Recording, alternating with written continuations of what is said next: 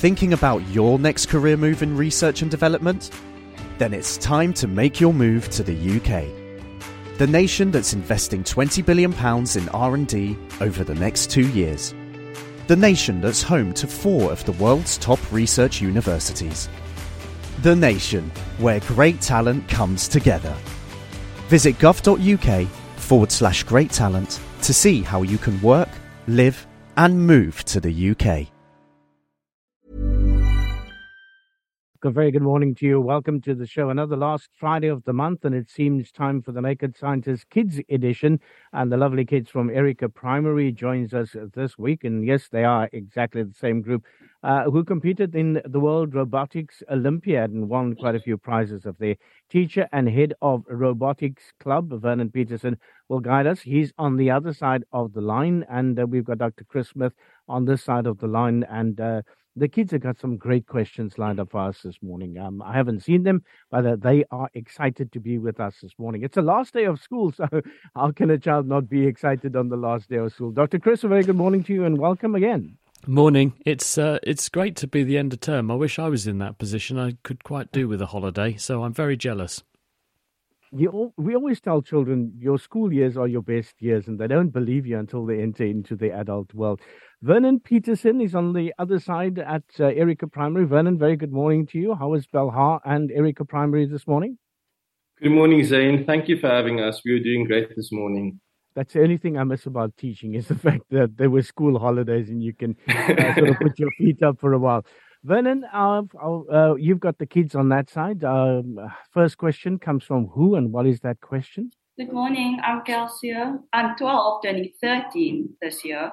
And my question for you is, why is Pluto not considered a planet? The answer to this one is that Pluto was considered a planet, and then it got downgraded to a dwarf planet. Now, the reason and the rationale behind having a dwarf planet rather than a full-on planet is because Pluto is in a part of our solar system which is called the Kuiper Belt. And this is a massive belt of material which is out on the outer reaches of the solar system. And there are many objects like Pluto out there, as far as we can tell. So to call Pluto a planet would mean we ought to really call all those other objects planets too, which means rather than just 8 planets, we would have 800. So the decision was made to downgrade Pluto to a dwarf planet because that way we could incorporate the other Kuiper Belt objects as they became known. It's a long way to Pluto. If you were to send a radio signal there, if someone wanted to listen to you on this programme today, it would take 6 hours for the transmission beamed away from Earth to reach Pluto at the least. And then if someone wanted to answer back and say, here's an answer to your question, from Pluto, it would take another 6 hours for their answer to come back. So a 12-hour round trip. That's with information travelling, of course, at the speed of light. It's a really long way to Pluto, 6 billion kilometres or so. There we go, Kelsia Jaftis. I hope that answers your question. Our second question is from? My name is Cole, and my question is, what is the possibility of multiple universes? Hi, Cole. Well, at the moment, we don't know. We know that the universe that we exist in definitely exists because we're all here in it. But whether or not this is the only universe, we don't know. There are a number of theories for a so-called multiverse, where there are multiple universes, and it may be that there's another Cape Talk with another Chris Smith and another Vernon and Zain and you in it doing a radio show today, but we have no way of telling it's there. Or maybe we have, because what we can tell by theory, and these are all theories at the moment, there's no easy way to test it yet, but what we theorise is that if we did have multiple universes, although they would exist literally on top of each other and we may be unaware of their existence, it's possible that gravity and gravitational waves could propagate between them. And so people are now building devices in order to work out whether or not there are gravity and gravitational waves coming from other universes or other entities that might help to shed some light on this. So I guess the answer really is watch this space, if you'll forgive the pun. Thank you, Dr. Chris. And coming up next is Shante Jenniker. Shante, a very good morning to you. And Vernon, the question from Shante, please. Good morning. My question is, why do birds not get electrocuted when they're standing on electrical wires? Shante, the answer to this one is that for electricity to flow, it needs to go from plus to minus. In other words, you need to have a high potential, which is the plus conventionally, and then the minus is where the electricity needs to get to. If you don't complete the circuit in that way, then there is no so-called potential difference between you and the electricity. So you've got to be part of the circuit. Now, a bird that flutters down and lands on a wire is merely connecting itself to one part of the circuit. It is not completing the circuit.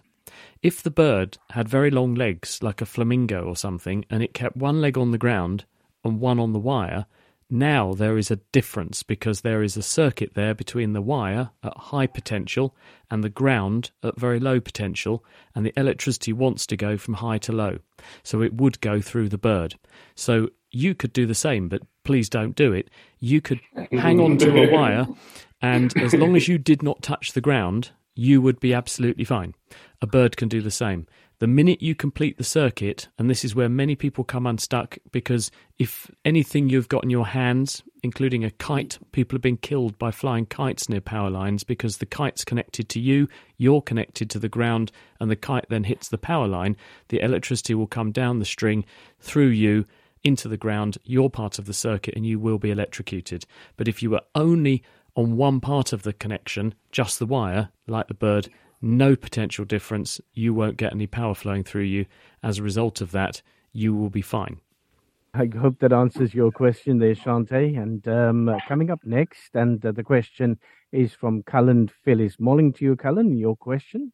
Is the universe finite or infinite? If it is finite, what is it expanding into? Cullen. Well, this is the massive question that we just can't answer. We have an idea of how old the universe is, and we get that information because we can see radiation that was produced from the very beginnings of the universe, and we can work out how stretched out the light in that radiation is, and that tells us how much space has stretched in the meantime, and that tells us the age of the universe. We can estimate the universe to be about 13.8 billion years. But the universe hasn't always grown at a static rate. It grew very, very fast in the first fractions of a second of its existence. Then it slowed down for about 6 billion years, but continued to grow. And then after 6 billion years, it began to grow increasingly quickly. And the universe is getting bigger all the time. And the more time we let go, or goes past, the faster it grows. So the faster it goes, the faster it grows. We don't know exactly why this is happening. We don't know where it will end. Will the universe reach a certain point and then begin to contract again? Or physicists favour the theory that actually what will happen is the universe will continue to grow now, and it will grow at an increasing rate. And this is because as more universe is made, it seems to make more of this entity called dark energy, which has the effect of pushing the universe apart even faster. So it looks like it's a runaway effect, where the older the universe gets, the faster it grows, and therefore the bigger it gets. As far as we know, this will continue to happen into the future. And so therefore you could argue that the universe is going to be infinitely big.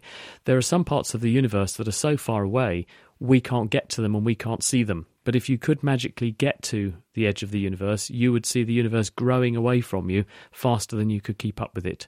So to all intents and purposes, the universe is infinite. This morning we are chatting to the children at Erica Primary. Up next is Ali Bully. Good morning to you, Ali. And your question for Dr. Chris this morning? Morning, and my question is, what is the actual measurement of a light year? Oh, hi, Ali.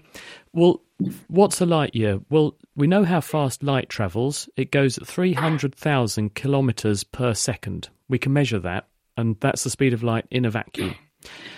Therefore, if you fired a laser and you recorded how far that laser would go, not in a second, not in a minute, not in an hour, not in a day, not in a week, not in a month, but in a year, the distance it would travel in that time, going at 300,000 kilometres per second, is the length of a light year.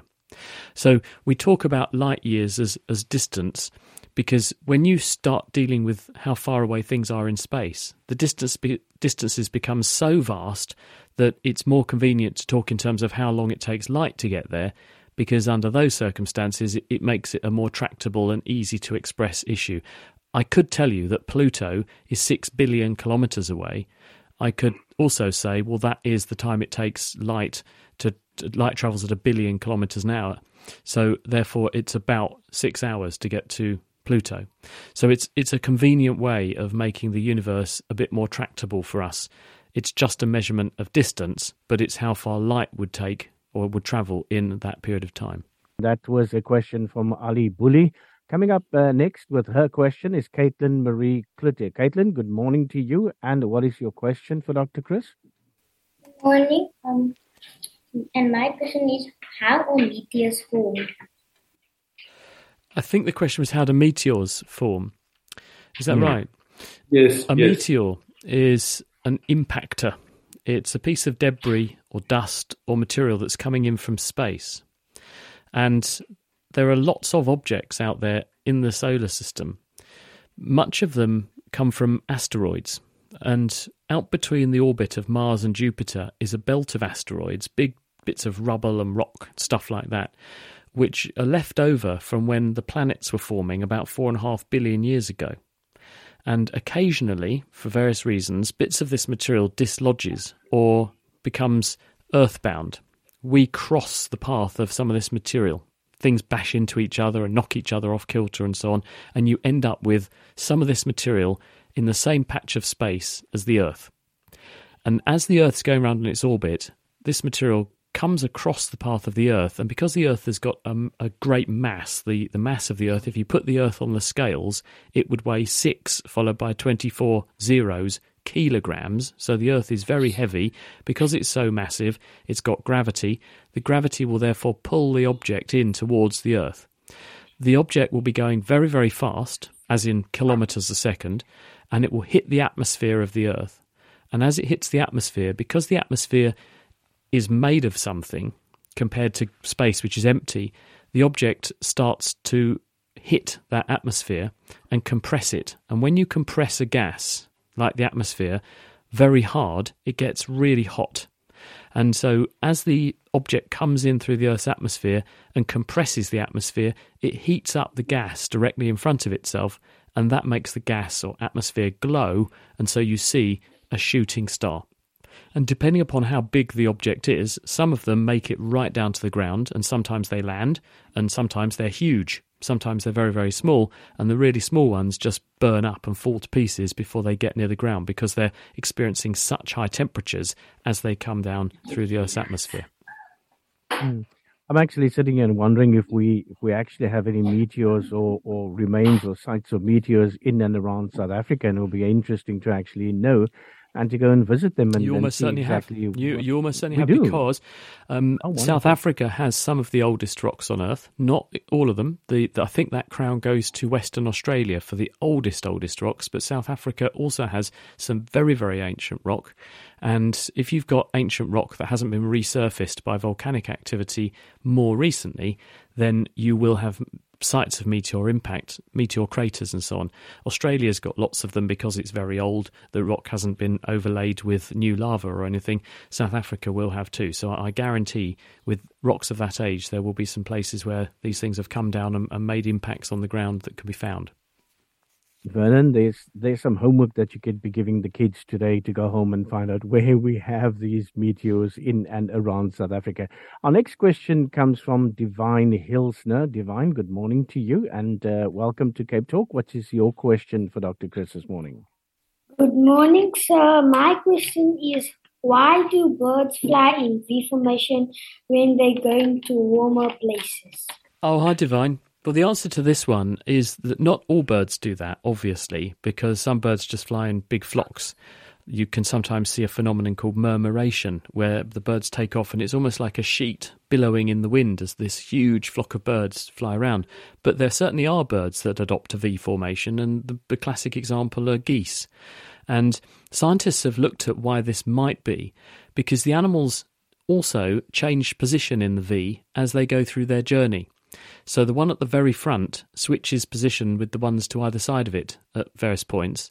And the reason we think they do it is because as they fly along in that formation, they are using changes in pressure and air turbulence that are coming off the wings of the bird directly in front of them to give the bird slightly to the back a helping hand. So it makes life a bit easier and it saves them some energy. And since these animals are flying at very high altitude and they're often making migrations which are very long indeed, by saving energy, they make the process more survivable and more efficient for them.